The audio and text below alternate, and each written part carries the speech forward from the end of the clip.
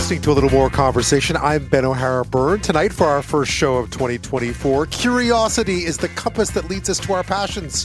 Where curiosity killed the cat, we get different advice on the benefits and potential perils of asking questions or sticking one's nose in other people's business. But if practiced properly, if deployed tactfully, maybe curiosity is actually a real superpower. We talked to the author of a book called Seek, who believes it to be so. It's only the second day of the new year, but chances are some of you are already struggling with your 2024 resolutions. There are common myths around how to properly set and meet goals that can get in the way of success and make it tougher for us to keep our resolutions. We get some advice on how to avoid them this year. You know I love a good mystery, and particularly a good mystery solved. This one with several lines of encoded message found on two pieces of paper hidden in the pocket of a 140-year-old dress. And it stumped coding enthusiasts for years until a University of Manitoba professor managed to crack it.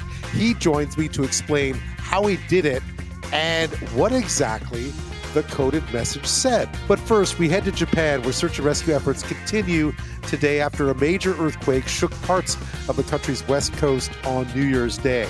And where there was more tragedy today after a passenger airline collided with a small Coast Guard plane heading to the quake zone on the runway of Tokyo's busy Haneda Airport, killing 5 people on the Coast Guard plane.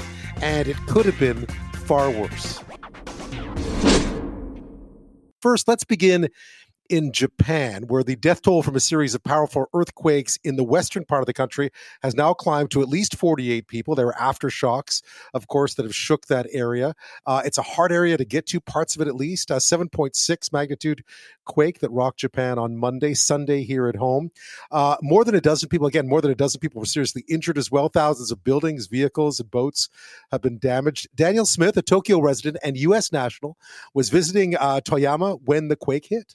First, it just started very slowly, and everybody kind of left it off. You know, they thought, this is kind of humorous, you know, on New Year's Day, and then it was just a violent shake. Yeah, I mean, it was a violent shake, one of the biggest quakes to hit Japan, or at least the biggest, one of the biggest to hit since that massive one back in 2011, the Fukushima quake. Now, compounding the tragedy today, I don't know if you saw these images, but there was a collision at Haneda Airport, which is Tokyo's busiest, between a passenger airliner, and a Coast Guard plane that collided on the runway. 5 of the 6 people on board that plane operated by the Japanese Coast Guard were killed. The pilot survived, but a Japan Airlines Airbus A350 caught fire with 379 people on board. It burst into flames, but all passengers and crew were able to escape. TV footage was just spectacular. This orange fireball erupting as the Japan Airlines plane collided with that smaller Coast Guard plane while landing. Now, again, everyone managed to escape within 20 minutes. There were no serious injuries aboard the passenger jet, which in of itself is a miracle. Here's ABC News aviation analyst Steve Gagnon explaining how both the training of the crew and the speed of the evacuation, as well as the sort of the structure of the plane itself, may have helped prevent further catastrophe. Every modern airliner is certified to be able to evacuate the whole cabin within 90 seconds because that is enough time to get everybody off before any major fires break out. Airplanes continue to get safer with every iteration. In this case, you had better ability to escape the airplane once there was a mishap on the ground. You had a stronger airplane in that carbon fiber hull, which protected the passengers in ways that another airplane might not. One passenger told Japan's NHK TV that cabin attendants were calm and told everyone to leave their luggage behind. A reminder to follow instructions when you get on a plane. Watch that safety video. Joining me now from Tokyo is Jeff Hall. He's a special lecturer at Kanda University of International Studies in Tokyo. Jeff, thank you so much for your time tonight. Thanks for having me on, Ben. I suppose we should start with this incident at Haneda because the images were absolutely horrifying. Any clearer picture today? I know it's Wednesday there. Any clearer picture today of what happened? They're still in the process of investigating why it happened. It seems that the Coast Guard plane that was on its way to a disaster relief mission related to the earthquake got in the runway just as the JAL plane was landing, but they're not really sure who's at fault yet, and there'll probably be a formal investigation to really get the details out. Right. The reaction to it, though, I mean, just the images of the passenger plane, because it really, I mean, the whole thing burnt up. You get the impression, and this must be what people are saying today where you are, that it could have been far, far worse here. Yes, it was almost unbelievable when they said on the news that everyone had made it out of the plane, because it had been live on television for some minutes, just showing the plane completely engulfed in flames.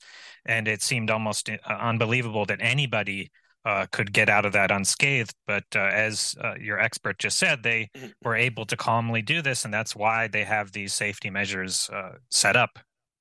Yeah, but my experience flying in Japan is that they take the safety aspect of this very seriously. I know there were some major disasters going way back to the late 90s and so on, and that aviation safety and certainly the way that passengers are instructed to behave is taken very seriously on JAL, on Japan Airlines. Yeah, certainly with JAL and ANA, the two major national carriers, they really emphasize the professionalism of their cabin attendants, and it's a very strict training regimen, and it's very hard to become a cabin attendant in Japan. So they take great pride in their work, and they're very serious about their safety demonstrations. They're not slacking off. They're very much involved in showing people what to do and showing the videos, and they always have very interesting videos to capture the attention of passengers so they don't doze off during the safety demonstration. Right. I imagine there's been a lot of reaction as well just from passengers who are on the plane. I know that NHK, which is the big TV network in Japan, was airing interviews with passengers who'd survived, and it was harrowing. Yeah, indeed. And probably the most harrowing example is several videos that have been posted on social media from inside the airplane as it's filling up with smoke. And you can see the cabin attendants are very calmly instructing people to hurry up and get off. And so it's very rare that you actually get footage from inside of a plane during an accident like this. And this is something that a lot of people are paying attention to and praising the airline. Yeah, I guess we'll find out exactly what went wrong as that investigation continues. To the quake now, I mean, this was a big earthquake. And I gather that parts of where it happened are not easy to get to. And we don't have a full picture of exactly just how devastating it has been, other than the images we've been seeing of fires and so on. It looks like it was a bad one. Yes, it was a very big earthquake by Japanese standards. Like you said earlier, since 2011, there hasn't really been an earthquake quite as damaging as this. There have been several in places like Kumamoto, but here we have an earthquake that is hitting this Noto Peninsula, which is a very scenic tourist area of Japan that many people go to see the beautiful coast. But it's also an area that's not heavily populated to the extent of having very, very good roads and many different roads. So as soon as the earthquake hit, many of these roads were blocked off by landslides or just completely cracked to pieces by the liquefaction of the soil. So right now it's been very difficult to get relief supplies to them or get rescue workers to them because the roads are just simply untenable at this moment. Right. I've been to Kanazawa, so I was watching images of the subway stations there, or at least people taking images inside the subway of things shaking and so on. It looked like a violent one. There was a tsunami warning as well, and I guess and a major tsunami warning, which I guess had a lot of people thinking back to what happened 13 years ago, although it was nowhere near that magnitude. Sure. And when the warnings came on the TV, it was the highest level of tsunami warning, which hasn't been issued since 2011. So this was really what people were fearing was, this huge wave that wipes out entire towns as it did back in those days. And we all remember the television footage and all these horrifying videos of the waves engulfing cars and buildings. There was a tsunami this time, but it did not reach that level. It mainly did damage to some buildings that were immediately next to the coast, but it didn't travel inland like in 2011. So it also looks like most of the people in those areas hit by the tsunami had probably already evacuated. People really take the evacuations very seriously because of 2011 and how it showed just how scary this can be. When people see that there's a warning, they tend to get out of their houses almost immediately now. Before, wasn't so much the case. I think there was a lot of complacency because it just hadn't happened in so many years, and people thought it was just something that maybe happened somewhere else in the world. But it's very much on the minds of Japanese people whenever they see those warnings. Jeff Hall is with us from Tokyo this half hour. We're talking about the major earthquake that hit the country on Monday in Japan, Sunday back here at home. And there was a very scary incident at Tokyo's very busy Haneda airport today involving a Coast Guard plane that was taking off actually to deliver some relief to the quake-hit area when it collided with a Japan Airlines airliner that was carrying an Airbus that was carrying about 370 people as it was making its landing at Haneda. Unfortunately, 5 people on the Coast Guard plane were killed, but all the passengers and crew on that passenger airliner survived, despite the fact the plane burnt up, essentially. So an investigation to what happened there. Jeff, what are some of the challenges now in terms of the quake relief? Because I've been seeing stuff come out today. Obviously, it's Wednesday, so 48 hours later, they're still trying to reach some of those harder hit areas. But is there a sense that that this death toll could increase significantly? I believe that a lot of areas haven't really been searched yet. The self-defense forces, which are Japan's main disaster relief force in any natural disaster, are on their way. But the roads are very much destroyed in many areas. And in some areas, like a town called Suzu, it's estimated that maybe 90% of the buildings there have collapsed in some way. So it'll take a long time to really know the death toll. I think it's about 62 the last time I checked, but yesterday it was 20-something. So they're finding more people. They don't really know how many people were even there because it was the New Year's holiday, and so many people gather with their families that maybe there were people visiting their family, or maybe people had left for somewhere else to visit family. So it's not even really clear who is missing and who was at home and not at home when this happened. Right. And aftershocks, of course, always an issue in these quake zones. Yes, they've been continuing since the quake happened. I think I got an alert on my phone about an hour ago about an aftershock occurring. Another quite strong aftershock. Actually, it would qualify as a pretty big earthquake in its own right. So the people there, it must be a very scary experience with the shaking happening every 30 minutes to an hour all night and all day since the earthquake hit.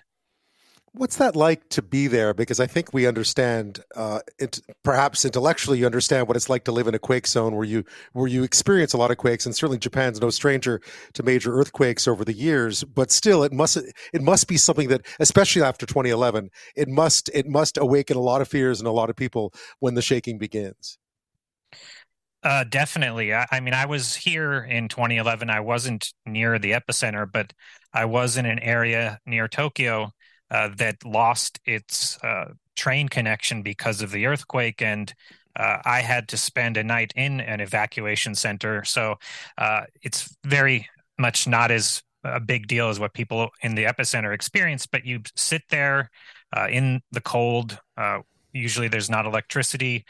There might be some emergency food to distribute, but these people now, they've been there for days now, probably in elementary school gymnasiums or shopping mall areas or other large facilities that can hold a lot of people.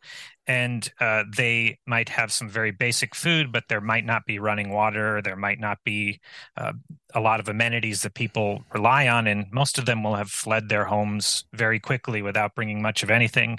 Some people might have emergency bags that they brought, but in most cases, if you see an alert that says a tsunami is coming and you remember what happened in 2011, you just get out of there as soon as you can and don't think about packing bags. I remember there was a lot of anger, obviously, after 2011. How much has been done in the past, more than a decade now? How much has been done to try to better prepare, at least, for these sorts of things? Because obviously, it's an active quake zone. How much better prepared is Japan now than it was 11 years ago for these sorts of things?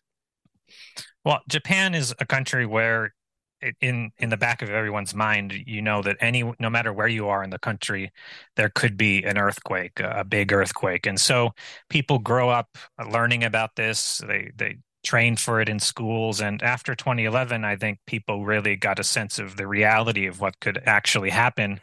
And so I think a lot more people take the disaster drills more seriously, maintain their own emergency bags and supplies that like canned food and blankets and other things in a backpack just for that they keep in their closet.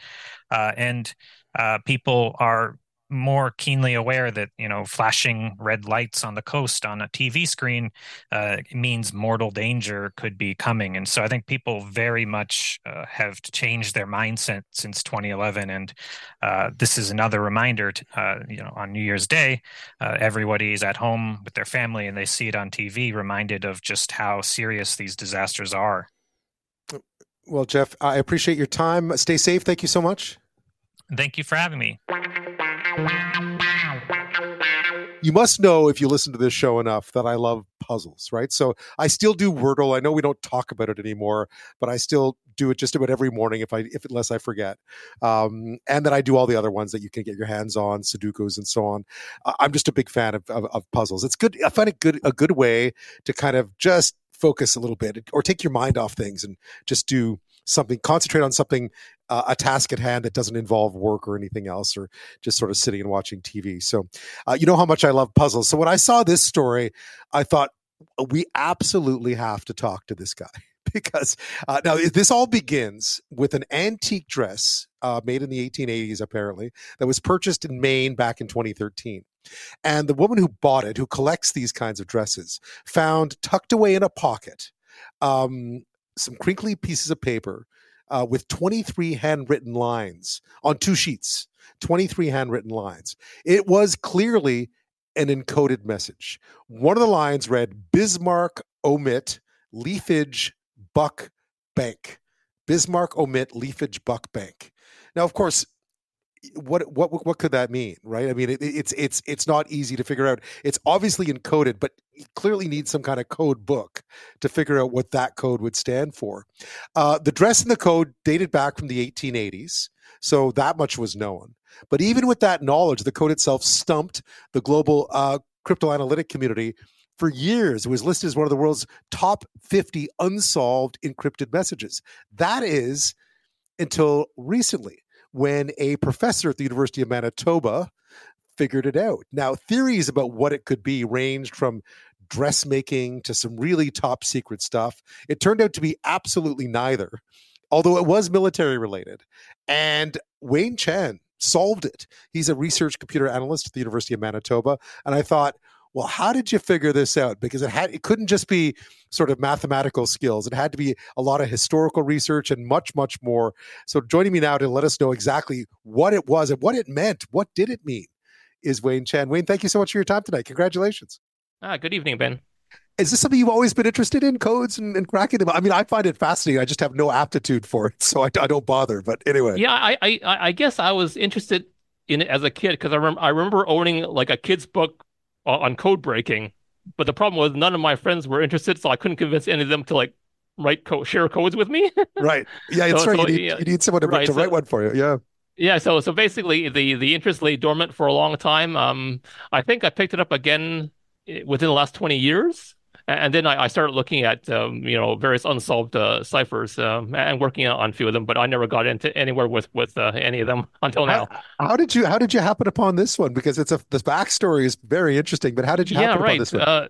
Right. So this one, I came across it online in the summer of 2018, and it was being discussed on a couple of crypto websites.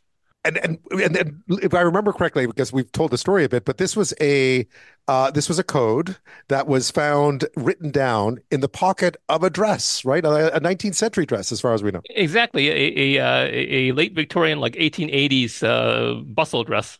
So the code is Bismarck omit leafage buck bank, which of course, now why would that be? I guess that was a hard one to figure out. I mean, you wouldn't even really know where to begin, right? Yeah, the reason that the cryptographic community struggled with this is because it's a code rather than a cipher, and by that I mean that with ciphers you're substituting letters with other letters or symbols. With codes you're substituting words with other words or phrases. So you already have like legible, understandable English words. You don't have like scrambled letters, which is what we would normally work on if it were a cipher. So we don't have that many tools to attack a code. Right. So in this case, you'd need the code book. Like you'd need to right. know exactly. Basically, you would have to find the original code book, and the problem with that is that there are probably hundreds of code books published during the era of the telegraph. So in this case, I mean, I gather like in a great mystery solver, you start to pull at the threads, right? You start to pull and pull, looking if you can't just loosen one up. Where did you begin, and how did you manage to figure this out? Okay, so basically in 2018, I worked on it for a few months, didn't get anywhere. I had thought it was a commercial telegraphic code called Slater's code, but that wasn't it. It turned out. So basically, I gave up and didn't look at it for another 4 years. So I picked it up again in the holiday season of 2022, and so I looked through like 170 different code books, but I didn't find anything that really matched. So I think around Boxing Day of 2022, I was ready to give up again. So just a year ago. And then, so yeah, that's right. You went through this huge, did you at any point, because I think at one point you start to sort of, you try to narrow down the time frame because that's important. And you try to narrow down what those words could possibly stand for, right? Like so is it sort of the old Sherlock Holmes thing where you sort of, by the process of elimination, whatever isn't there is the answer? Is that how you got to this? Yeah, well, after looking through so many code books, I said, well, this is not the way to go about it because, there's a really good possibility that the whatever code book was used might have had limited distribution, and there may not be any surviving copies after 130 years, right? So, so there's a good possibility that we couldn't that the code book didn't even exist anymore. So I thought, well, I'm going to stop doing this, and I'm just going to take a step back from doing it this way and try kind of a different approach. I just want to immerse myself in the era of the telegraph, and I want to learn more about like how it was used and just understand the whole time period a bit more. So take me back because I guess the dress was kind of the main clue the time it was from, right? Right, exactly. So according to Sarah, the woman who she's an antique dress collector, she dated the dress to be around the 1880s period. So that gives us some clue as to the time period that we're dealing with. And so from there, you're trying to then figure out, okay, so you have this code. What could possibly be using this code in North America in the 1880s? Is that how you... So the big breakthrough was it was almost by accident. So basically, when I started reading the literature of the time period about telegraphs, I just came across this book that was published in 1880, and it talked about different uses of the telegraph in different industries. So I was just looking at one chapter, and it was about weather codes. So I began reading it, and they gave a couple of examples of this weather code, and I'm looking at it, and I'm thinking, this looks kind of like my code. Interesting. You must have done so much. I mean, to get to there, you already looked through 170 code books. I mean, you must have spent a lot of time where did you go to find this stuff? Because it's not like you could pull it off the internet, right? Well, some of the code books are online, but the other ones you would have to... Like I had Slater's code, my own copy of it, a physical copy of it, and my university library had a few code books as well. But a lot of it was online or just trying to obtain like microfilm for it. Wow. Wayne Chan is a research computer analyst at the University of Manitoba. We're talking about the silk dress cryptogram, as it is known, that he cracked. It had baffled the code breaking community for quite a while. The words on it were Bismarck, omit, leafage, buck, bank. What does that mean? Well, wait, it's fascinating because even in modern times, we all know about sort of shortening words for texting, right? I guess back in telegraph times, it was easier to come up with codes instead of having to write out long sentences about what was happening. Yeah, exactly. So telegraphic codes were used for two main reasons. The first one, as you mentioned, was for economy because you were being charged by the word for your in the telegrams. And the second reason was for privacy because your messages travel through many hands on the way to its destination. So there are codes that were used for confidentiality and codes used for economy, which is the case that we're seeing here. Right. And so what was it exactly? Because Bismarck is a place. That much I could figure out by looking at it, but the rest of it was all very, very cryptic. Yeah, so basically this code, okay, so first I guess some explanation is in order. This was a code used by the U.S. Army Signal Corps, or Signal Service as it was called back in the 1880s. So the Signal Corps was the National Weather Service for the United States back then. So it was passed over to civilian oversight in 1891. But during this time period, the military was in charge of weather observations. So the message that you're talking about, Bismarck, omit leafage, buck bank. So the first word is Bismarck, and that's Bismarck, North Dakota. Okay, Makes sense. Yep. Yeah. So omit stood for air temperature and barometric pressure. So it stood for an air temperature of 56 degrees Fahrenheit.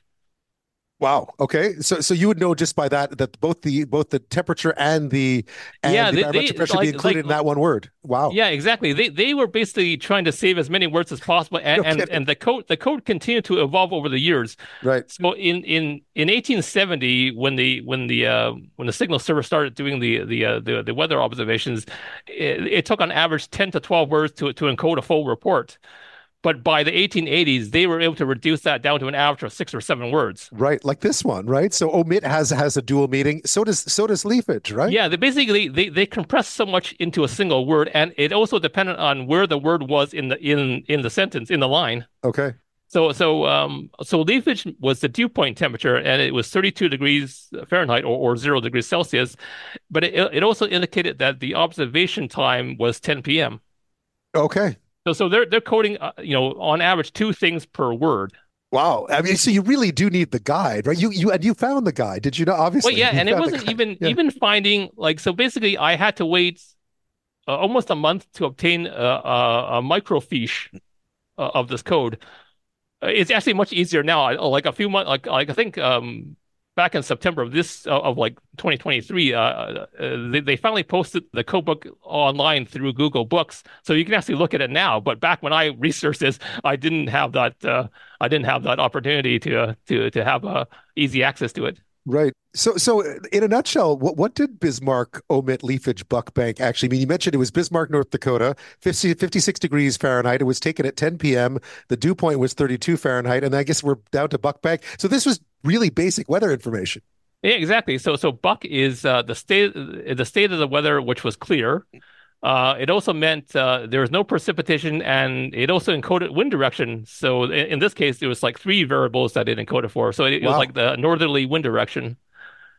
And the last word was bank, which meant the wind speed, which was 12 miles an hour. And they also described the sunset conditions, which was clear. That's a lot of information in 5 I know. words. Yeah, 6 words. I mean, you can imagine. You can imagine if we didn't encode it, we would have to transmit all of this, and we would have, the telegram would have cost us, 10 times as much money to send. And all this stuff was being gathered. I mean, I gather they had them in Canada as well. We were using the same telegraph system to report weather. Yeah, actually, yeah, and we actually used the American code book, but it seems that we made some changes to it, because when I tried, some of the messages were Canadian stations, but when I tried decoding the Canadian stations using the code book, it didn't quite turn out exactly as it should have. Yeah. So it meant that the Canadians had modified the code book somewhat. But the problem is I haven't been able to find any documentation on the exact modifications. So basically I had to reverse engineer what it would have been. Right, on the Canadian side. And all of this was going back, and now we get back to how this ended up in this dress. This was all going back to Washington, right? This was these telegraphs, these messages were being sent back to a sort of a headquarters, and exactly. And that's where this person would have ended up with it. Right. So the central office of the Signal Corps was in Washington, and all the messages from all the observing stations in the U.S. and Canada were sent to Washington. And that's where you think that's how this note ended up in this dress. Yeah. So I mean, I tried to figure out. Well, I didn't have any success in trying to figure out who the woman was, but so I decided to try to figure out where she was. And so based on a traffic analysis of the routes that the messages would have taken, I was trying to figure out what's the earliest convergence point where anybody would be in possession of all 24 of these messages from all these different stations in the U.S. and Canada, right? And then the earliest convergence point geographically was Washington. There was no earlier convergence point where anybody would have been in possession of all these messages. Right. So it makes sense. It was some, and you found out, in fact, that there were women working in this department then. Yeah. Right, exactly. I found that very surprising because I had thought when I figured out that it might have been in Washington at the Signal Service offices. Well, I thought, well, what's the likelihood of a woman working at a military organization back in the 1880s? So I was really surprised to find that there was like almost 20 women working there. So I guess this now leads to the one last mystery. So you figured out what it meant, and now you have the code book online. So you've cracked this, but we still don't know who that dress belonged to. Yeah, I mean, I can narrow down, the list to like maybe 15 women working there, but beyond that, I can't really say who it is. Right. And you mentioned that, I mean, there's been descriptions of the pocket as sort of this idea that maybe this was secreted away somehow, but it really wasn't, right? This was just sort of a standard pocket on a dress of this kind. I know we're not experts in Victorian era dresses, but you've become one. You've become one. Right. Yeah. I spoke to an expert on women's pockets who said that this wasn't an unusual pocket. So yeah, although it's hidden, it's just kind of, it's hidden from view, but it's not that hard to access from what I understand. Amazing. Well, it must feel very gratifying to have broken this code. I mean, it took you really had to work around it, right? It wasn't just math. It was all kinds of investigative skills you had to turn to find out what this one meant. Yeah, exactly. It's really more of a historical research project rather than like a traditional cryptanalysis of the problem. Well, Wayne, thank you so much for walking us through that. Congratulations on solving it. I look forward to figuring out, if you figure out who the dress belonged to, we'll have to catch up. Yeah, that's the next thing to do, right? Yeah, thanks a lot. In fact, why don't we go around and confess some of the ways that we've already fudged on our resolutions? Well, I said that I would eat more vegetables, and I haven't yet. But it's okay. I still have time, since last year I ate none. Okay, well, my confession is that today I had a sip of coffee. But that's fine. Is it? Yes, because with all of your support, by this time next year, maybe I'll be down to 1 glass of iced tea a week. Next year? Come on, I mean, what is the point? What is the point of that? I made a resolution to floss, and I did it. 12:01, January 1st, bam, blood everywhere. Ah, The Office. There's always an Office skit when it comes to something like resolutions, right? I don't know if you were back at work today. Obviously, I am. And we talked a little bit about resolutions. I don't know if you did or not. I don't make resolutions every year. I mean, sometimes you just feel like, what's the point? What's the point? If you want to break a bad habit, you can do it anytime, right? But as it turns out, doing it on a milestone, like a birthday or New Year's Day, is a pretty good tactic, apparently. So I was working out some jet lag, and I was asleep before we were asleep before New Year's, before the new year was rung in on Sunday night. But I managed to conjure up a few resolutions. So I'm going to try to exercise more in the morning now, because it's something I never get around to doing. And eat fewer cookies after work. That's my other one, because I tend to gorge on those cookies once work is done. And that's just not a great habit in the long run. Spend less time scrolling through social media, spend more time reading the basic stuff, right? The basic stuff. Maybe you made some too. If you did, let me know what they are. 1-877-399-9898. But it turns out there are some common myths around how to properly set and meet goals that can get in the way and make it tougher for us to keep our resolutions. It's a bit about how it is we approach the resolution itself.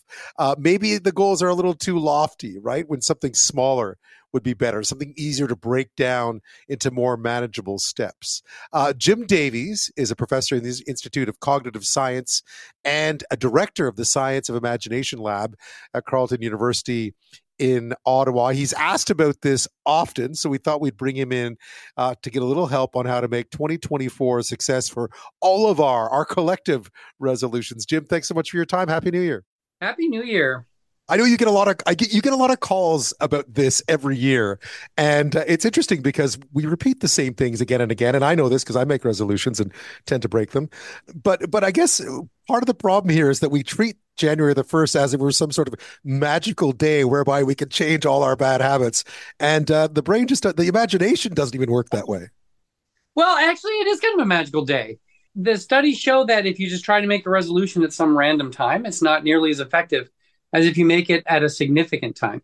And significant times could be when you're moving or getting divorced or getting married or a new job or losing an old job, but also just new times that feel like you're turning over a new leaf. People tend to keep their goals better. It even has an effect weekly.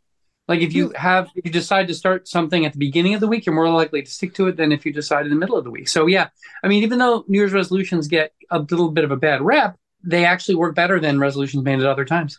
Interesting. I mean, that actually makes perfect sense because we are motivated to do it, right? We are motivated at the beginning of the year to try to do something different. We probably put it off over the holidays as well.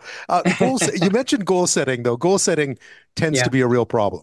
So New Year's resolutions, I mean, goals are one way to think about them, right? Like goals can be described kind of in an abstract way. Those are fine, but you will increase your chances of success if your goals are a little bit more specific. And what I mean by that is that they're behavioral. So rather than just saying, oh, I wish I exercised more or I resolved to exercise more, you can say something like, I'm going to exercise twice a week. Or, I want to write a screenplay. I want to get a movie produced. That's really abstract. But what do you actually have to do to get a movie produced, right? You have to brainstorm, you have to write, maybe join a writing club. So I think that if you're serious about changing your life and you want to fulfill your goals, it actually really helps to think about the actual behavioral changes that you want to make in your life. Right. Like any problem, you have to break it down into its components and then tackle the components, right? Yeah. Not only that, though, but what you actually have to do. Like, what are your actions? So like getting a new house, of course, you have components of finding a house and getting the money and everything. But like those, behaviors are like, okay, no, I'm going to actually get on websites half an hour a week and look at houses. Right. Or write 400 words a day of my screenplay, for instance, or something along those lines. Yeah. Or work on it for half an hour a day or something like that. Yeah, that's way better. And another really important thing is that people tend to think of that keeping your resolutions is all about how much willpower you have and your ability to stick to things. But I'm of the opinion that willpower can really only get you so far. Willpower does not help you unless you're actively thinking about the thing that you want to do. So if you want to stop eating so much candy, if you're in the middle of a conversation, you could eat a lot of candy without even thinking about it, right? So what I encourage people to do is to try to make their behavior change habitual. And habits are not really goal-directed. It uses a different part of the brain. And you might use willpower to help install the habit, but over time, it becomes the thing that you do without thinking. And that's when the change really happens. That's how you affect change in your life, for good or bad. Jim is not eating a bowl of gummy bears as we speak, by the way, just in case anyone was ordering, because you said that just repeating something doesn't necessarily work. Just repeating the same behavior again and again. You need to have, I gather, a motivation, or you need to be able to ingrain that behavior, not just No. Repetition actually works all by itself. Does it? Okay. I'll give you an example from my own life. So I realized I wasn't eating enough vegetables. And eating vegetables is problematic because I was constantly trying to think of what could we have for dinner and what kind of vegetable could we have. And it was just a lot of work. And then I thought to myself, something I knew is that people's mornings are way more regular than their afternoons or evenings, meaning that most mornings look the same as every other morning. And because of that, it's the best time to install a new habit. So I just said to myself, you know what? I'm going to eat salad with breakfast. I buy those mixed greens with a lot of red lettuce in it and stuff. I get a really nice olive oil. I throw in some blueberries, and it's become a habit, and mostly because of just repetition. So now I don't even think about it. Every morning I have a hard-boiled egg and a bowl of salad, and now I'm getting a lot more vegetables, and I don't even have to think about it. I don't have to talk myself into it. I don't have to use willpower. Just merely doing it enough times and keeping the salad around in the house installed that habit. And now I'm basically effortlessly getting more vegetables in my diet. Right. And not having to worry about it later in the day. Right. Because I could be going out for pasta dinner and they're not serving vegetables. And then what? So. Right. It's interesting because mine this year was to exercise more in the morning because I tend to only exercise in the afternoon. But my afternoons tend to get away from me. I'm working and so on. So I don't do it. So mine was to exercise first thing in the morning. It's the second. I'm still struggling with it, though. Well, I'll say something about exercise. Exercising in the morning or the afternoon have different benefits. Exercise in the morning is better for compliance. So people who exercise in the morning exercise more often. People who exercise in the afternoon, it's better for their energy. They enjoy it more, but they're a little bit less compliant. Also, they're less prone to injury in the afternoon. All this stuff is in my book, Being the Person Your Dog Thinks You Are, by the way, if you guys want to go into more into it. But if you hate exercise, morning is the time to do it because it's more likely to become a habit. Yeah. How much, I mean, there's a lot of pressure. I was reading, someone, of course, on Facebook today, someone was already confessing to having broken all their 2024 resolutions. And of course, we're only about 48 hours in, not even. Is it important not to be too hard on yourself? I mean, you've decided to take this day and to say, I'm going to make a change in the way I do something. And of course, invariably, you're going to fall down at some point. But I guess you have to be somewhat easy on yourself, too, because what you're trying to change is a behavior. You don't need to sort of cold turkey can be tough, in other words. Yeah, I mean, I don't like it when people say I've broken my resolution as though the whole thing is out the window. Yeah. I'll tell you, I have a lot of experience with New Year's resolutions because for about 20 years, I had a new resolution with my friend that we would do all year, like once a year. And the one year it was not swearing. Very quickly, a swear word came out of my mouth, but that's because it's a very primitive part of the brain that causes swearing and it's out of your control. And so, yeah, I broke it many times, but I'll tell you, after 3 months of constantly, oops, no, I shouldn't be swearing, say different words, whatever. After 3 months, I stopped completely. So the idea that I broke my resolution, well, okay, technically I did. What I don't like is that I almost think people think they use their having broken their resolution as an excuse to stop trying. Right. But and that's really doing yourself a disservice. You should see it as, especially if it's something that's a split second thing, like swearing or popping a piece of candy in your mouth or having a drink or something like that. It's going to take some time to change the way that you approach life. And that can take a couple of months, right? And you shouldn't see it as a all or nothing fail or success. Jim, I really like that idea of making it somewhat competitive as well with someone else, because that is a motivator as well. Like there are ways you can, and I really don't like this term, but you can set yourself up for success more, or you can set yourself up for failure. No, I think that's absolutely true. People ask me like, should people set attainable, like easy resolutions? And I really think this has to do with your personality. Like some people are very motivated by ambitious goals. I like some people are, you shoot for the sun and hit the moon rather than, shoot for New York and hit New Jersey. But some people are very sensitive to failure. So I think that you should read yourself. Are you the kind of person who, if you feel like you're failing at the resolution, you're going to find that really demotivating? Or are you going to see it as a real challenge, right? Like when I was writing my last book, I had a goal to write 1,000 words a day. And I got the book done in a year, and it was really great. And that's really ambitious. And yeah, not every day I did it, but I didn't throw up my hands and say, forget it. I kept a spreadsheet, and I was proud of myself when I did do it. And it was sort of a slow and steady wins the race. So like the very ambitious goals work for me, but I'm also not super sensitive to failure. Jim Davies is a professor in the Institute of Cognitive Science and director of the Science of Imagination Lab at Carleton University. We've been talking about hanging on or making your resolutions work for you this year. As Jim pointed out, it is a good time of year. New Year's is a good time to set some goals on things you might want to improve upon or change in the upcoming year. Jim, I guess just some rules of thumb here, because as you pointed out, you don't want to be too hard on yourself. You don't want to give up too quickly. At the same time, oftentimes we do make resolutions that aren't, I think we make the resolutions we think we should make, not necessarily the ones we know we can actually keep, which is a bit of a challenge. I do that too, obviously.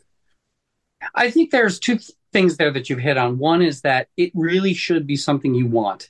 Sometimes you'll just like hear out of the blue, like, oh, you should meditate every day. And then just say, well, I'm going to meditate every day. But if it's not really something important to you, something you really want, you're not going to do it. You are probably going to try to make changes in your life for the better. And you can't do them all at once because you just simply can't keep them all in mind. So, picking the things, the stuff that's most important, your health, your finances, your relationships, getting those out of the way and getting that prioritized is good, but maybe not all at once, right? And slow starts are really great. I think this is especially true for diet change and exercise. If you go from eating McDonald's and potato chips every day, and you're just going to be like, nope, tomorrow I'm, starting New Year's Day, I'm going to be vegan. And, that is not going to work. I could have a salad for breakfast. It's a good one. Yeah, salad for breakfast. Crazy. But, if you start or exercise, you could actually hurt yourself if you don't exercise. And then the first day of the year, you go all out and run 5 miles, you're going to hurt yourself. So it's, these resolutions, if they are challenging, you can actually build in time to help yourself. So maybe with exercise for the first 2 weeks, you're just going to walk for half an hour a day. And then for the 2 weeks after that, or even the first month, you're just going to walk more and more briskly.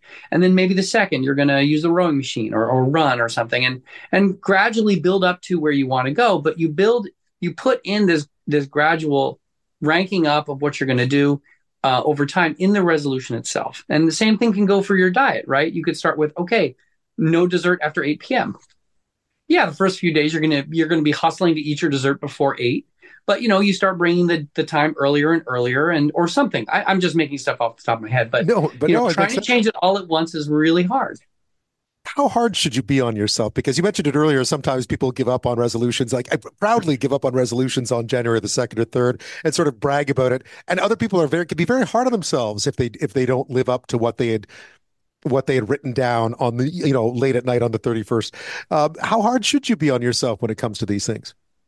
Being hard on yourself sort of has two meanings. Like, I think you should be hard on yourself in the sense that if you really want something, you should be continually trying to find ways to get it. But you should not be hard on yourself in terms of being unforgiving. So if you try something and it doesn't work very well, maybe that's something that needs practice. Like, many things need practice, and you're not good at it the first time you do it. And also, since you're trying to deal with habits take time to get installed. And you are going to forget about your resolution. You're going to fall into your old habits when you're thinking about something else. And it just simply takes time. So to think of yourself as having failed before you've even given a reasonable amount of time for a habit to be installed is psychologically unrealistic and definitely being too hard on yourself. So you should acknowledge that, depending on how hard the new habit is, at least, 2 or 3 months to get it going. You're going to forget, you're going to get lazy, whatever. But, after 3 months, then maybe you've given it a good try, and maybe you should try another tack, or maybe pick a different goal. Maybe it was too ambitious or something. But yes, people shouldn't just throw up their hands at the first sign of obstacle. Jim, wise advice as always. Thank you so much. You're welcome. Happy New Year, everybody. Good luck with your resolutions.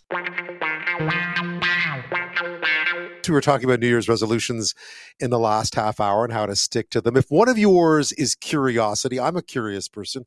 It helps if you do a job like mine to want to find out things and to want to understand why people think the way they do or why the people act the way they do. Of course, growing up, you read all these different sort of conflicting things about curiosity. I've read that curiosity is the compass that leads us to our passions. That sounds really encouraging, doesn't it? But we always remember as children, curiosity killed the cat. How many times?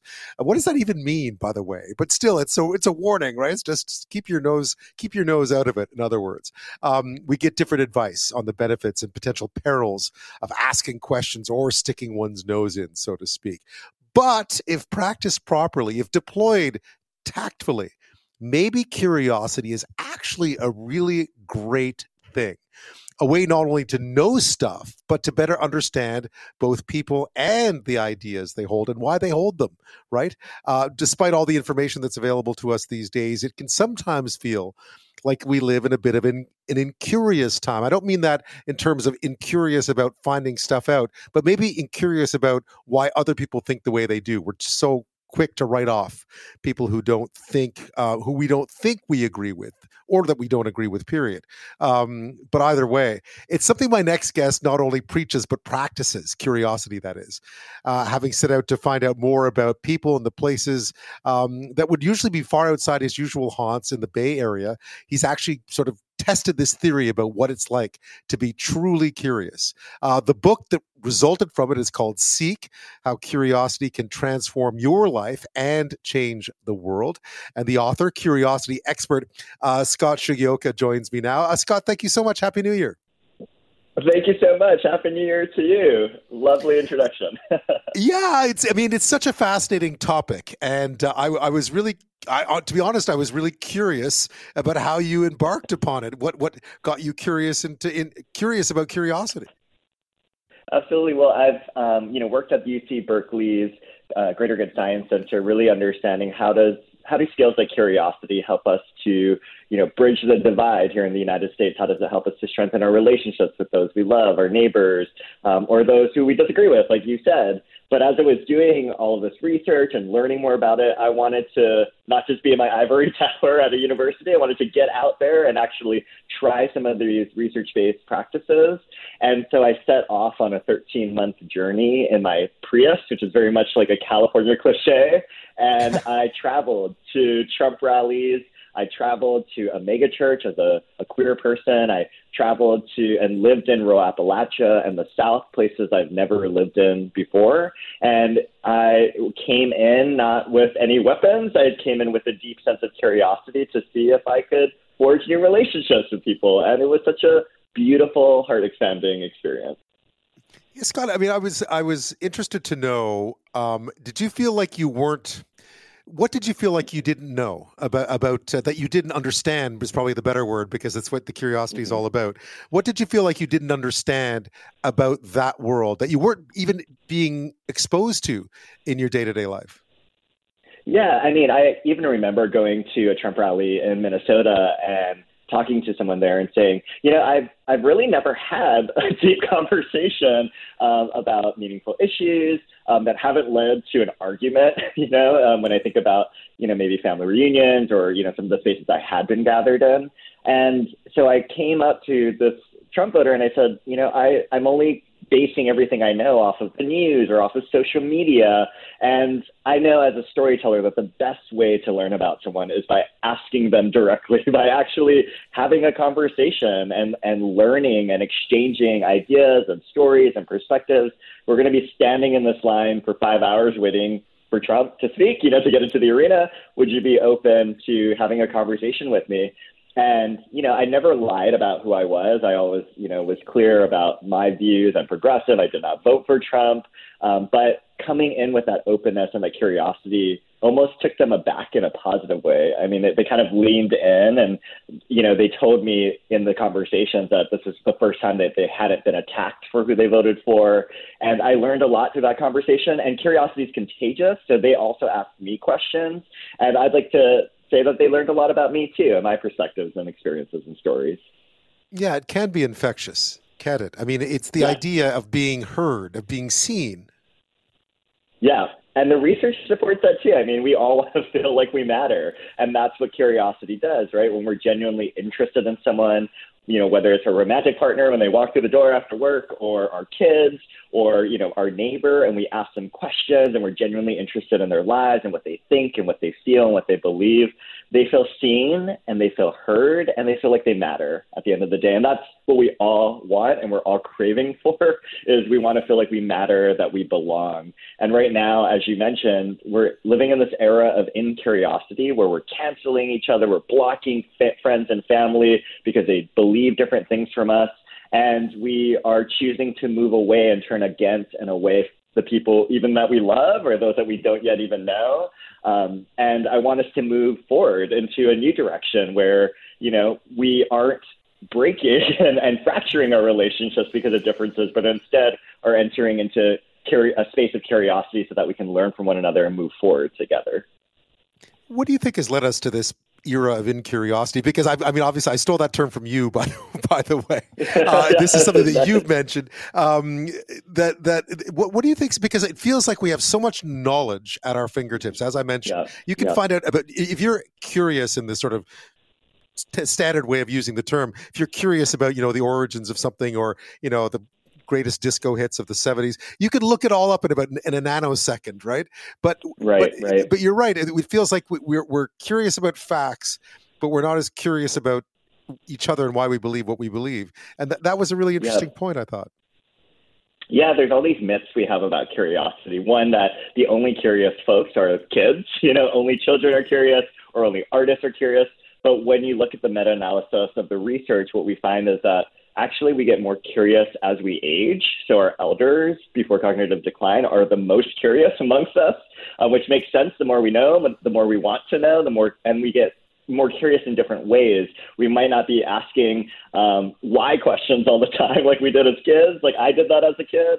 but we're thinking about purpose, we're thinking about meaning, we're thinking about our relationships and our emotions and our connections to one another, and so the way we get curious changes. So that's one of the myths. The other big myth is that we think about it as only an intellectual tool when it's also a heart-centered tool. We don't just need to research things. We need to be curious with people and with ourselves. And so I think those two sort of misconceptions hold us back. But then there's also a lot of things I read about in the book from social media and the news, which tend to have algorithms that make us seem more inflammatory and more divided than we really are. That silence, certain voices from being heard or seen, this cancel culture that we're all currently living in, and, trauma. Trauma can, I've found by talking to trauma-informed therapists, when we're experiencing trauma, it's really hard for us to get curious. But paradoxically, when we get curious, that's how we heal. Kevin Becker, one of the therapists I interviewed, said curiosity is the barometer of healing. So this idea that we're all really hurt and it's hard to be curious when you're hurt, but the way to heal and the way to move forward is actually through our curiosity. Yeah. How were you? I mean, you mentioned it already, but so you spent some time in Appalachia. You lived in the South. You went to Trump rallies. You went to mega churches. These are all things that are clearly outside of what your day-to-day existence was like before. And you didn't just drop in. You actually lived there, right? You spent some time there. What was that? What was that like for you? Well, I remember when I was leaving the Bay Area, which is where I've lived for most of my adult life, which is a progressive bastion. Not to say that there aren't, more conservative or different kinds of folks from all around the country and world that live in the Bay Area, but it does tend to have a particular dominant makeup. And many of my friends were really worried for me. I'm a very queer, I dress flamboyantly, I'm, Asian American, a person of color. And, they wanted me to bring a gun or bring a knife or bring pepper spray, like something to defend myself. And it just created this context and this culture of fear, which I think is just what was happening with my friends and I as a microcosm of what's happening in society. We tend to fear the others, anyone that we deem as the other or an us versus them. And so, I was pretty scared going into all of these experiences. I'm not going to lie there. But curiosity is also a force that creates courage. And I was like, I have this skill of curiosity within me, and I'm just going to go out there, be courageous, and see where it leads. And when I lived, with folks who were very different from me, or when I had conversations at that Trump rally, which is folks voting for a president I probably would never vote for in my life, coming in with that curiosity actually opened up, really rich conversations and relationships. I broke bread with folks. I still have a lot of these relationships that I made on the road trip. And I realized, almost like exercising a muscle, you get better and better at it the more you practice it. And, the exercises get easier and easier. And by the end of the trip, I was feeling really confident, going into these conversations with folks who were very different from me. Yeah, it's interesting you put it that way, that because we often think of curiosity as being something, childlike, innate, right? Something that's natural to us, something we quell over time. And yet the way you put it is it's actually something you need to hone. You need to hone your curiosity because it's a tricky one. It's a tricky one. You talk a bit, I think, about sort of predatory curiosity, which is not really the same thing as curiosity itself. Absolutely. Yeah. I mean, it is something we are all born with. Curiosity is something that we know through neuroscience and psychology. It's something you're born with, that's passed down from our ancestors. We needed to have someone be curious in the group. Our ancestors needed that to find water, food sources, to, communicate, to learn how to build tools and track animals, et cetera. But, curiosity is also something, like you said, that can be honed. And it's similar to creativity, right? Artists hone their creative sort of skills in the same way that a journalist or a researcher might hone their curiosity skills. But we can also do it in ways that aren't related to our occupation. And that's really what I write about in the book. How do we hone this muscle of curiosity, really exercise it in an accessible and a fun and engaging way in our own personal lives? And whether that's with a romantic partner, with our children, with neighbors, our friends, our family, or even in the professional force too. I've, written with the Harvard Business Review, and I write in the book about how curiosity is so needed in teams and organizations as well, for similar reasons. So it's something we all are born with, and we all can exercise it in a myriad of different ways and get better and better at it. so that we become confident and more closely connected to the people who are around us and also to ourselves, because curiosity isn't just about getting curious with others. It's also about going inward and getting curious about what you want, what you need, what you believe in, what your intentions are for the year, since we're at the new year, what lights you up, what's, bringing you down, like all of those things that are so important for us to explore. Yeah, I can only imagine that speaking to people who come from different backgrounds, who you might have thought were very different from you setting out, that you must have learned things about yourself on that journey too, because you would have had to, because it's just interesting seeing yourself reflected in somebody else as well, and the kind of questions they would ask back. Absolutely. I mean, I, as a queer person, like many other queer folks, grew up, in a dominant Christian narrative that, in my personal case, told me that, being queer is shameful, it's a sin, it's made me develop a lot of shame and self-hatred.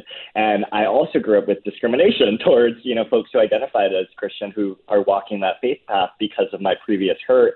And, through my, journey of curiosity and actually getting to know people who are Christian but are also accepting and maybe are even also queer as clergy or, followers, of Christianity, I learned, wow, like no two Christians are the same in the same way that no two queer folks are the same, or no two conservatives are the same, or no two 55-year-olds are the same.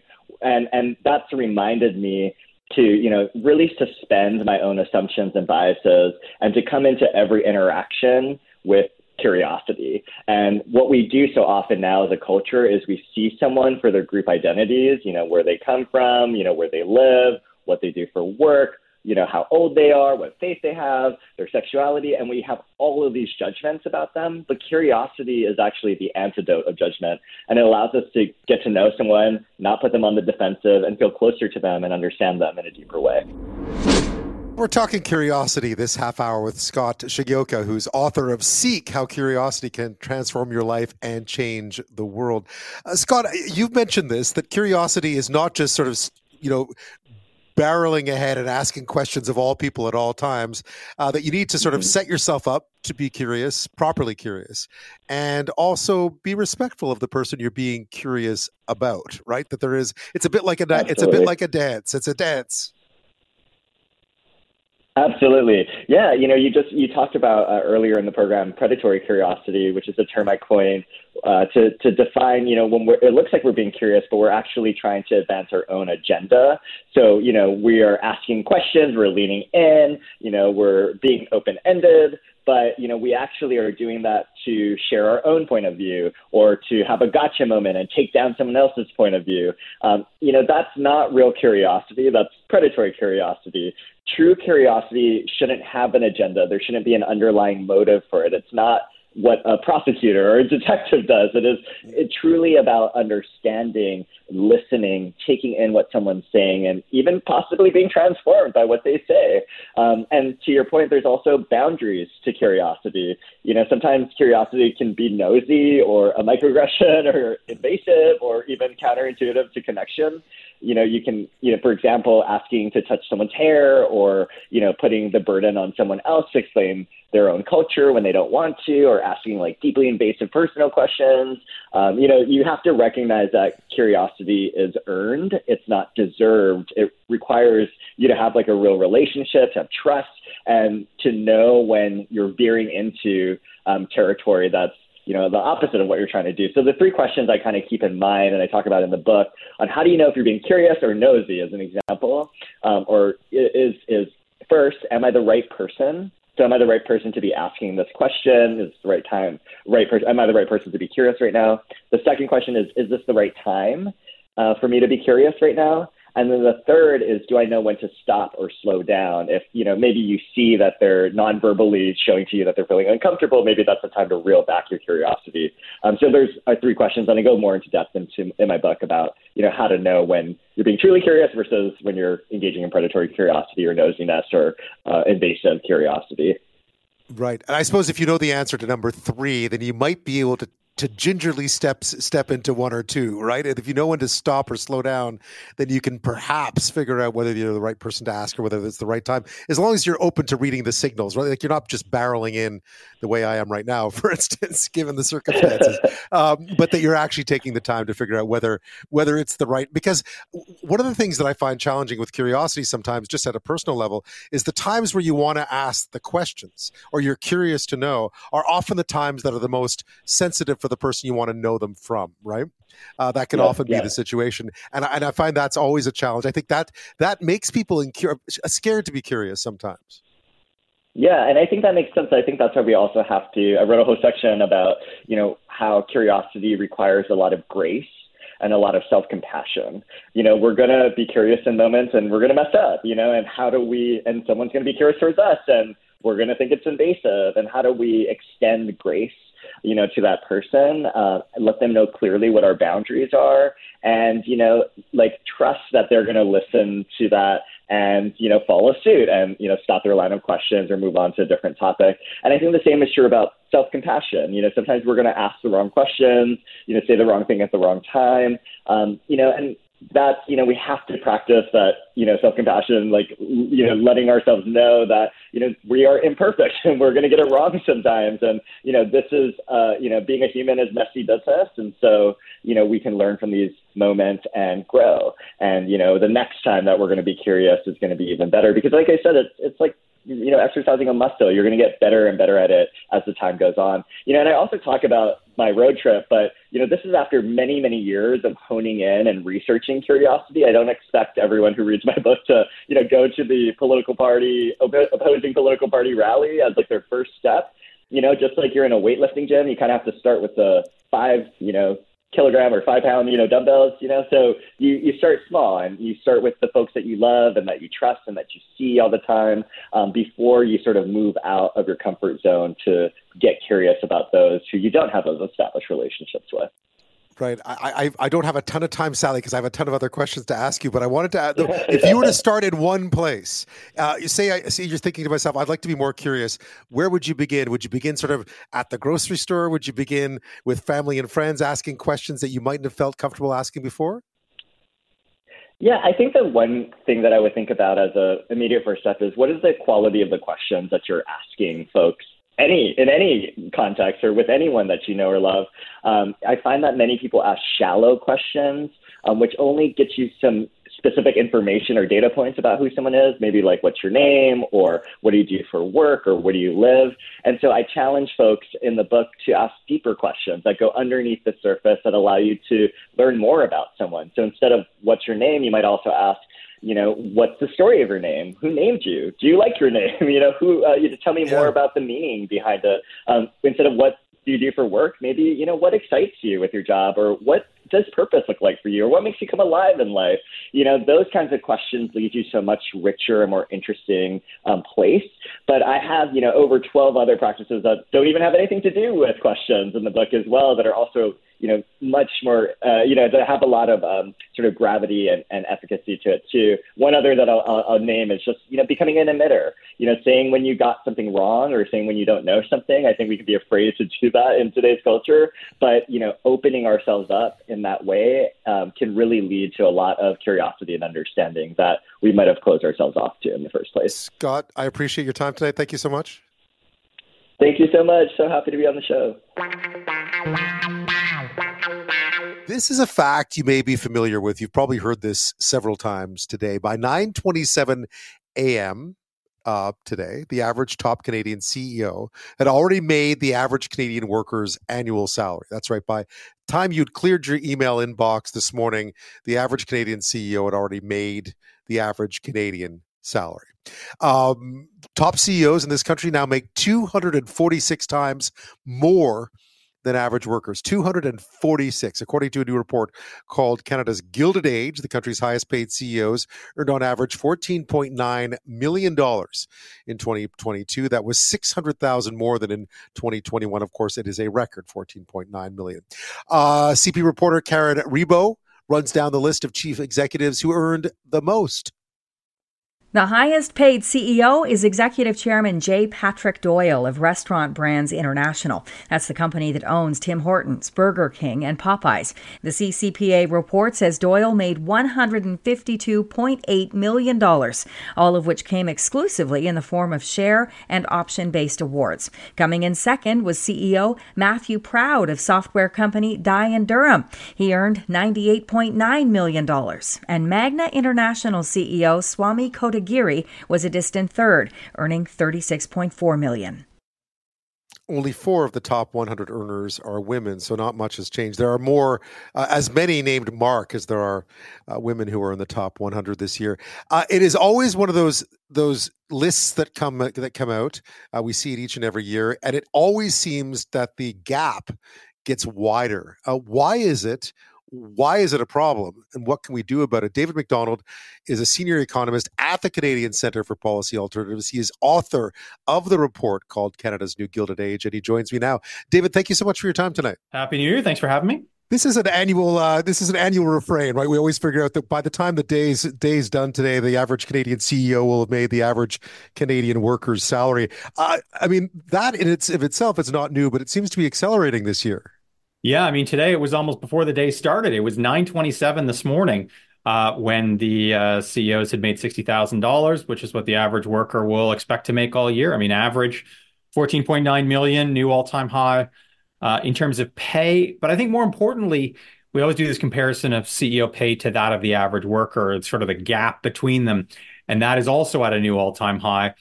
Been going up pretty consistently. You know, we've been doing this since 2008, as I was looking back at our records. You know, we're closing in on 250 times CEO pay compared to average worker pay, 250. When we started, it was 150. In the 90s, it was 100. In the 80s, it was 50 times. So CEOs have always been paid more, a lot more. You know, 50 times more is still a lot more. It's just that the gap has grown larger and larger, even over the relatively short period we have been tracking it annually. What was driving it this year? Because I gather, I mean, we know that corporate profits have been up. Inflation is helping see to that. I mean, salaries are up a little bit as well, but clearly this has been a good year for corporations, and good or bad, it seems like the CEOs get compensated for it. Yeah, so this is about bonuses. It's always about bonuses. CEO salaries are becoming increasingly irrelevant. They made up 8% this year of the total pay package. The performance— That's it, eh? 8%. That's it. 8% of their salaries, that's right? The average, yeah. So the performance-based pay now is 84%. It used to be 70. When we started, it was 70%. Now it's 84%. And these are bonuses. So they're based on company performance of some description. Different companies have different performance measures, but broadly, if corporate profits are up, if revenues are up, then you get a bonus, basically. And 2021, 2022, record corporate profits driven by inflation. Companies saying, look, we're just raising prices because our costs are going up. Turns out that's not what the data says. The data says, yeah, you raise your prices and then some, and everybody's getting paid. So inflation drives corporate profits drive bonuses, and that's why you're seeing these record amounts in 21 and 22. Now, you'd think that if times did get more normally or even bad, that you would see a drop in compensation if this equation actually held true. What's interesting is you look back at 2020, legitimately a pretty bad year for corporate profits. They plummeted as parts of the economy shut down. Executive compensation actually went up slightly in 2020 above 2019. Wasn't a record, but incredibly it went up. And what I sort of underappreciated at the time is how much and how flexible these bonus formulas are after the fact. And so you get to the end of the year and it looks like your CEO is going to take a pay cut because the bonuses are going to plummet because profits are terrible. Change the formula. So that's what happened in 2020. Half of the CEOs on our top 100 list either changed their formulas or received a bailout from the feds or both. So, you know, these bonus formulas that look like they're based on merit aren't based on merit. They're based on luck. And they pay out in good times, and in bad times they get capped so they don't go down. Yeah, because you would think if it was tied to performance, if 84% of the pay was, and you know, these large paychecks were tied to actual performance of what they're meant to be doing. In other words, is the team winning or not? Then fine, right? I mean, of course, it makes sense for it to work that way. But if it's a bit rigged, and I use that word loosely, by the way, but if it's a bit rigged, then what are we to make of it, right? I mean, how do you It means essentially that they get paid no matter what. Yeah, this isn't pay based on merit. This is pay based on power, and a corporate culture that ensures that pay rates go up. You hire a compensation consultant. The compensation consultant says, "You guys are doing a great job. You should be paid in the top 25% of all companies." Well, all companies can't be paid in the top 25% of all companies, right? Someone's got to make the bottom 75%. And if your pay compensation consultant comes in and says, "You guys are doing pretty badly. Your C-suite are a bunch of schmucks, so they should see a pay cut," probably not hiring that guy back next year. And so it becomes a game in essence. It's a corporate culture that ensures that these pay packages continue to rise year after year, whether times are good or whether they are bad.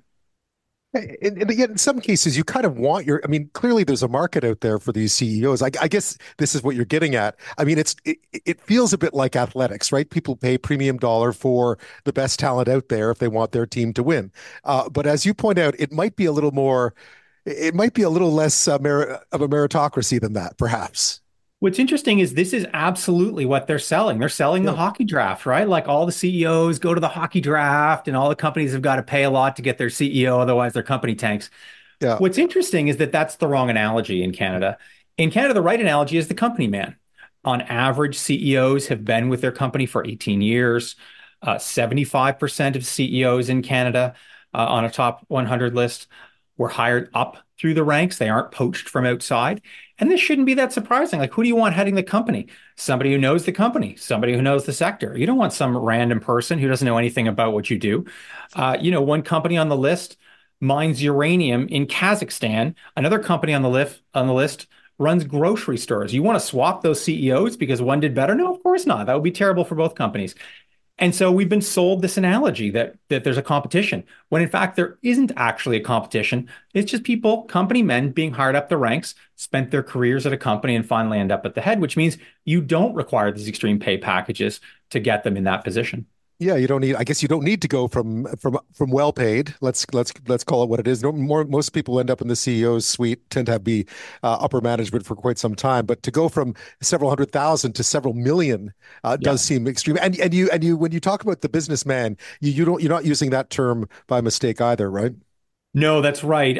It's an old boys club. It's always been an old boys club. There's only 4 women on the list. There's actually more men. There's actually the same number of men named Mark on the list as women. Women actually get paid 63 cents for every dollar a Mark gets paid. It's not a diverse group. It doesn't reflect the Canadian labor force, which is, half women now, even though women do get paid less than men in general. There's no change this year. It's not unusual. We usually see, 3 to 4 women on the list. That didn't change this year. There's no indication that it will change, despite a fair amount of corporate concern about gender diversity. That is not what's happening at the top of these companies. David Macdonald is a senior economist at the Canadian Centre for Policy Alternatives. He is author of a report out today called Canada's New Gilded Age. The title suggests it all. It is about CEO pay. The average CEO, of course, earned what the average Canadian earns. Today alone, they still have 364 days worth of earning to go. And the average CEO, Canadian CEO, is paid about 14.9. The highest paid CEOs, better yet, earned about $14.9 million in 2022. That's up from 14.3 in 2021. A big jump as company profits rose a lot. So what do you do about this? Because they'll always say, you always hear the argument, right? Like this is the private sector. We need strong people at the top. We need to make sure that we have the right people at the top to inspire investor confidence and so on and so forth. And you really don't want the government getting too involved in all this. And if you tax them too much, they'll simply take off on you, right? That's always been the argument against sort of cracking down on this growing wage inequity. It's interesting is if CEOs wanted to move just because of tax rates, they could do that right now. They could go to Iqaluit. Nunavut has a 10-point lower tax rate than you'd find in Ontario or Quebec. Why aren't all these CEOs in Iqaluit?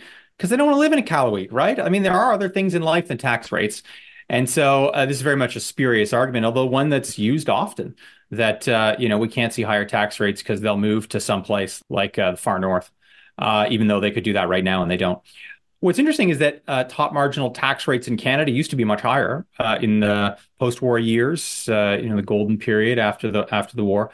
Top tax rates were 70, 80% federal, provincial. They're now about 55 in the big provinces, Ontario, Quebec. And so they're actually a fair amount lower than they were historically. I mean, the other thing too to look at is these are pretty rich people. They don't need additional tax breaks, and they get them anyway. I mean, these big pay packages are tax deductible from the corporation's perspective. If they make capital gains on the stocks that they're being awarded, this is one of the important ways that CEOs are paid is through stocks. They pay 50% of the tax, a half off coupon on their taxes for that type of income. Stock options, they can make $200,000 in stock options and they get a 50% off coupon on that. $200,000 just regular pay would be considered pretty good for most Canadians. And they get a half off coupon on that. So why are we giving these tax breaks to the richest Canadians that only they can use? Let's cancel them and bring in some money and put that money to better use some other way, trying to help Canadians afford higher food and gas prices, for instance. And as you found out this year, I mean, that the benefit that it brings has only accelerated, right? I mean, the more they make, the more those benefits bring in. Yeah, and the more that we lose in tax dollars because we provide these extreme benefits. It is worth pointing out that there has been movement on this file. And so the stock option deduction, for instance, was capped starting in July 2021. We did see a slight decrease in the proportion of pay that's paid using stock options this year. Potentially is a bit of a reaction to that. It doesn't have the same kind of sweetheart tax deal that it had prior to 2021. And so, it's an example of the way that these very specialized, very expensive, but very important tax breaks for CEOs have been closed or limited in this case and could be further limited in the future. Yeah, Rogers is in there, of course. One of those ones that people probably won't be surprised to see, but mightn't be too happy to see that their CEO has made $32 million last year. What would you like people to? I mean, we have this conversation each and every year. It's accelerating. What would you like people to walk away with this one with, or at least what would you like 2024 to look like on this front? Yeah, I mean, it'd be great to see actual movement on the policy front. I'm not sure if we're likely to see that federally in 2024. Some of these things could actually be done provincially as well, talking about new top marginal brackets. Those are things could be done provincially. The definition of income in terms of capital gains or stock options, you'd actually have to do that federally, except in Quebec where you could do it provincially. I think it's worthwhile for Canadians to understand that there is absolutely some truth in the fact that if the economy does well, they don't necessarily do well. If the economy does well, their bosses do well. Their CEO does well. And this is corrosive, I think. We do want our economy to do well. We want the companies we work for to do well. And we want to share in some of that benefit. And less and less we are sharing. And so I think that's part of the story is that we are overvaluing CEOs and we're undervaluing regular workers. We should be better valuing regular workers in a general sense, but also in the sense that they get higher pay. Inflation has been very rough on average workers in terms of eroding their ability to buy the same basket of goods and services that they could in 2020. They are clawing their way back in 2023. We saw real hourly wage gains, but they're still clawing their way back. Hopefully they will continue to do so. Hopefully there isn't a recession in 2024, so the pressure continues to be on. But there's some justification for that they have been left behind prior to inflation, but inflation has sort of made things worse. Yeah, I guess if you look back at all the years you've been doing this, the one thing you're trying to avoid in any economy is the notion that the fix is in, right? And that's where and that's where people start to get really upset about stuff when they start to feel like, as you pointed out, that maybe they're not benefiting when the economy that they're paying for it when the economy is bad and not benefiting when it's good. Yeah, that the fix is in and there's nothing they can do about it too, right? I mean, sometimes people say, "Oh, you boycott a company" and so on. That just doesn't, in my mind, seem to, because it's so widespread. This is just the way it works in corporate Canada. And for a lot of countries, it's the same way it works in the US too. Other countries, say like Japan, you just don't see these kinds of pay extremes, but it's not. So, historically speaking, you don't either in Canada.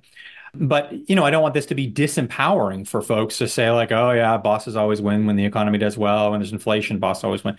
They do, but it doesn't have to be that way, right? There are other ways. There are choices we could make to put this money to better use and really constrain this income inequality that we've seen growing pretty consistently over the past 30 years. Well, David, we made this an annual tradition now. I think this is the second year in a row. You're the first person I've spoken to in a new year. Thank you so much for your time today.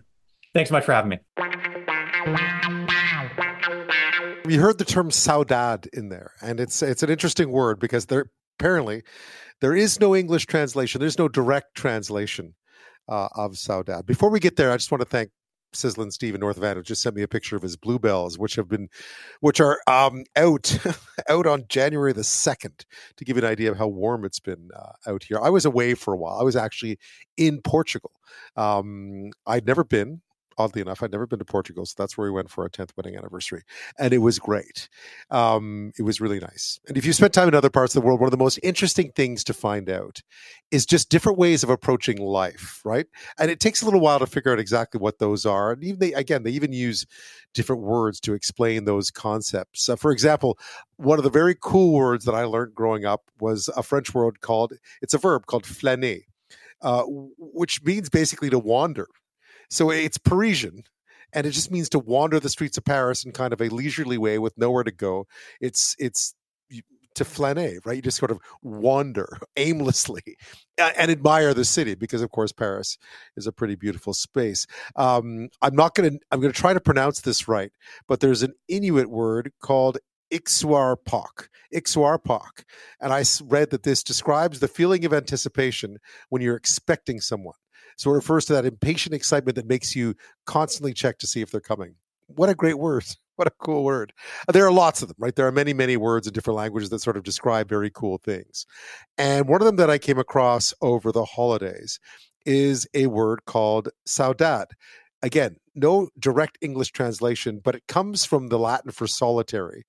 So you get the starting point. And at its core, and there are many different ways of describing this, depends who you ask. It is a sense of intense longing. It's about nostalgia, missing, being away from something and yearning to get back, years at sea, not knowing when you're going to go back, for instance. And I mean, again, there are many different perspectives on precisely what it means. It's more of as much of an idea, a feeling, as it is a word. It's also very intertwined with Portuguese culture and language, not just in Portugal, but around the world in Portuguese-speaking areas, from Angola to Brazil, Mozambique to Macau. And I thought, let's find out more about where this word comes from, what it means, and how it's been sort of come to kind of, especially if you're a tourist, it's come to sort of symbolize something bigger about Portugal itself. MJ Maciel Jorge is an associate professor of Portuguese studies at York University in the Department of Linguistics, or Department of Languages, Literature, and Linguistics, and the associate dean of Global and Community Engagement at York as well. MJ, thank you so much for your time tonight. You're very welcome. Thank you for having me. I was feeling a little saudade from my time away, as one does on January the 2nd. So I thought, what a good way to talk about words that we encounter in different cultures that mean something that always makes traveling that much more interesting when you come across a term or a sentiment that they say does not exist in your language, which of course this is one of many. Tell me a bit about the whole notion of saudade. I know it can be a bit overblown, being Irish Catholic. Obviously Ireland has all its own stereotypes, but just the idea. Where does saudade come from, and why is it untranslatable, do you think? Well, saudade, as experts say, is as old as Portugal is as a nation. And it first appears in writing when a king is mourning for his son. And he says, "Ai, saudades," which is also used in the plural. So we know already that there is an element that associates saudade with mourning. Right? So there's a bit of a loss, but it can be many things. It can be a yearning. It can be nostalgia. It can be missing or longing for someone or something, always connected with the past. And for me, that's where the problem lies with the saudade. Some even say it can be a bittersweet feeling. So it's a feeling that is welcomed, that it's painful, but you want to feel it. There's a little bit of a cult to this emotion. You want to feel it. There's a sweetness about it. You welcome it, you nurture it, then you perpetuate it. And it exists in its singular form, saudade, and in its plural form, saudades. So a form of longing, right? It's interesting that you pointed out that way, that it could become a self-fulfilling prophecy, right? That the idea of being of having sort of a bittersweet pain can become addictive in some ways, or it could start to paint part of your culture in a way that might again be self-perpetuating.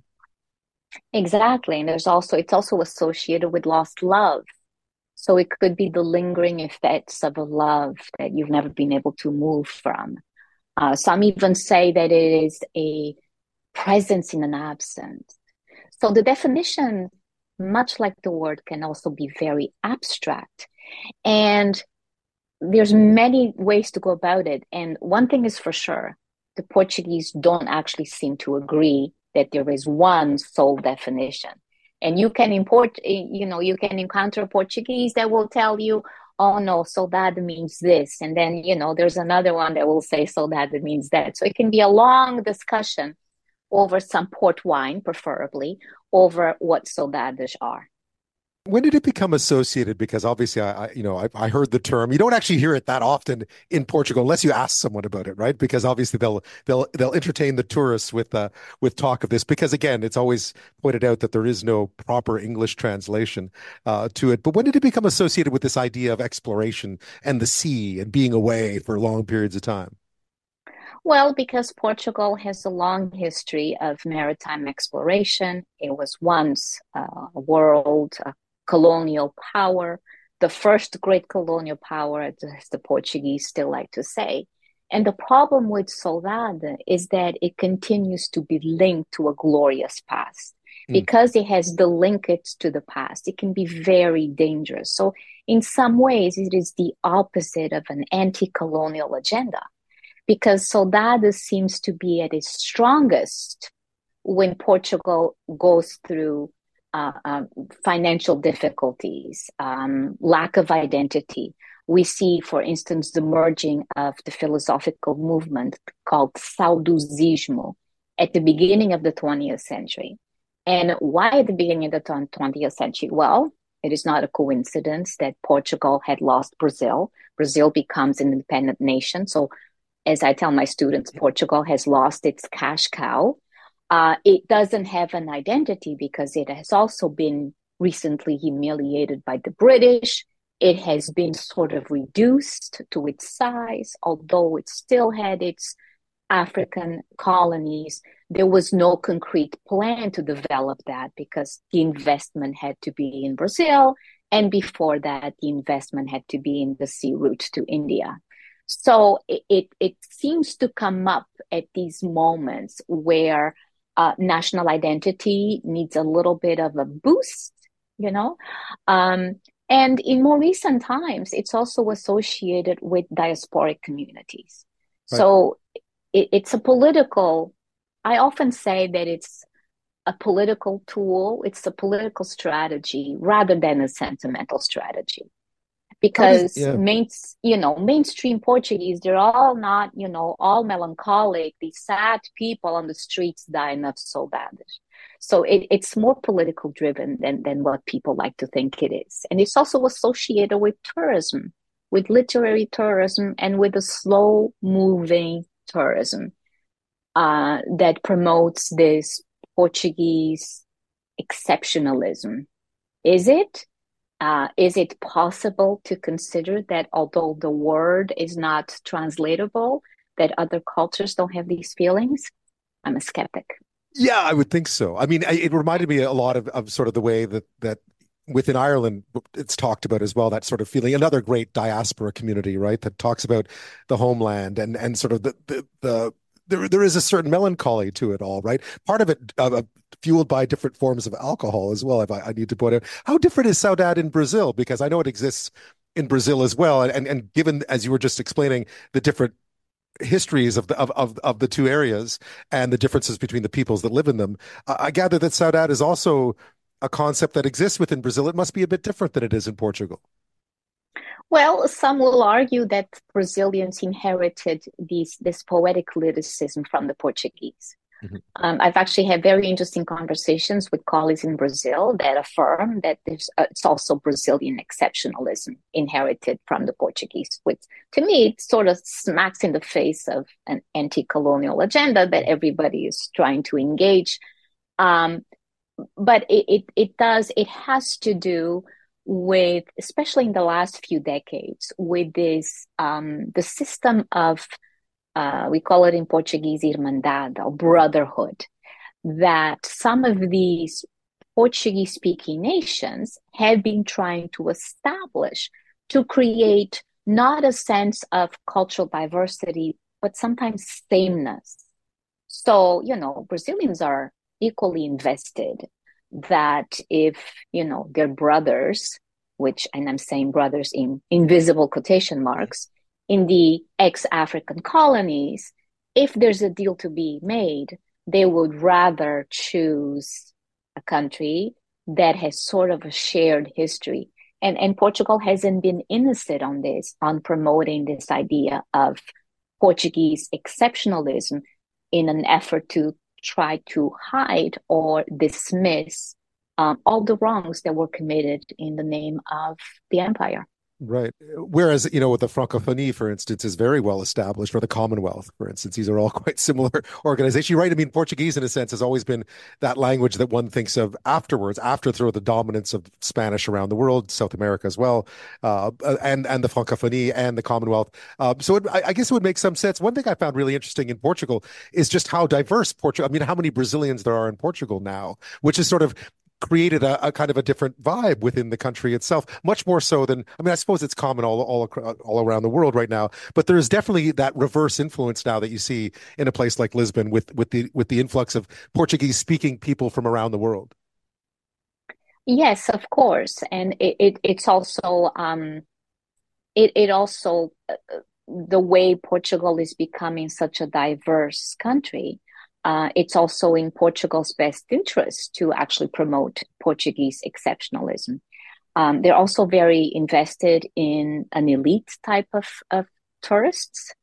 So, yeah, all tourists have to hear Fado and they have to get to know what Saudade is all about, because we know that in today's sort of literary tourism, tourists are interested not in products, but in experiences. So that is a very clever marketing exploitation of this experience of Portuguese supposed exceptionalism.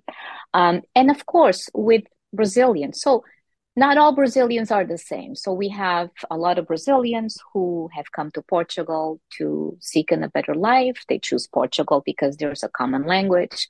There are many cases where, common Brazilians are marginalized and discriminated upon. But there's also very wealthy Brazilians who have chosen to move to Portugal for security reasons.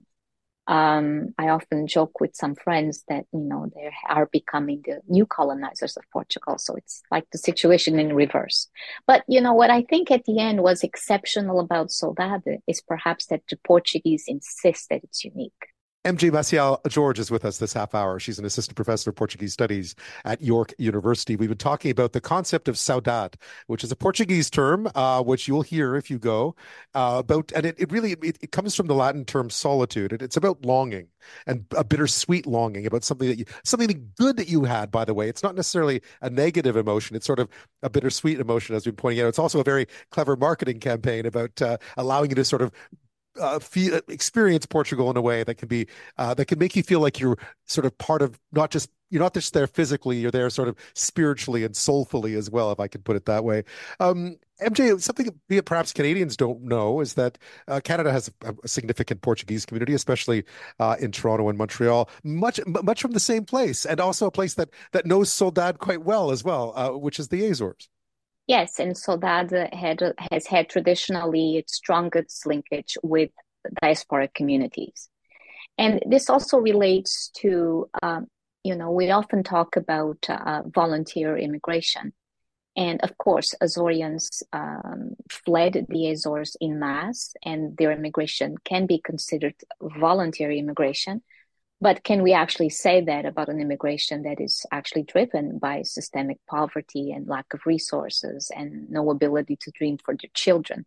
So Azoreans and all Portuguese left a piece of themselves home because it wasn't necessarily an immigration fueled by, personal or professional desires. It was to flee poverty, to flee misery.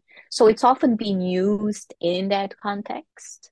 And now it's a living thing. It's Saudade. I like to, I've written another essay where I call it the great trickster, because it keeps us hooked. It keeps us hooked to an illusionary past, to our homeland. It is used often by politicians when they come over and they speak to us about us continue to be Portuguese. And the problem with that is that it keeps us static, either in the 1950s or the 1960s, or whatever that temporal framework from where we came. It keeps us there, and it doesn't allow us to modernize, to integrate, to move forward. So Saudade, as alluring of a word as it can be, it's also quite dangerous in terms of maybe establishing further ghettoizing. It's often said that migrant communities, they live in their own ghettos. They're all segregated and separated. They don't mingle. So it sort of keeps us there. And the main problem with Saudade, especially because it's always linked to something that we've had that we no longer have, is that often that is that glorious world empire. Right. The glorious past. So Saudade is actually against democracy, against modernity. Interesting. And yet there must be a way of extricating the good of Saudade from the bad of it. There must be, because it is in some ways it is a beautiful word, right? It just is. There must be ways of taking the good of it and trying to maybe expunge some of the bad of it, as so many cultures try to do when they leave their homelands over generations. Oh, yeah, I think so. I like to think that the way that Saudade is also the great trickster is that it only awakens our short-term memory. It makes us forget about the long-term memory. And I think we need, in a way, to live it in harmony with it, is to just basically accept that, yeah, this is a really cool, interesting word that we see on storefronts, that we see everywhere. People have shirts with Saudade on it, right? And they feel really proud about these things. But it doesn't make us exceptional.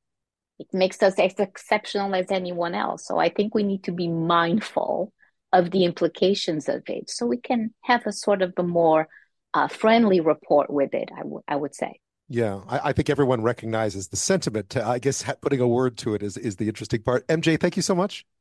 You're very welcome.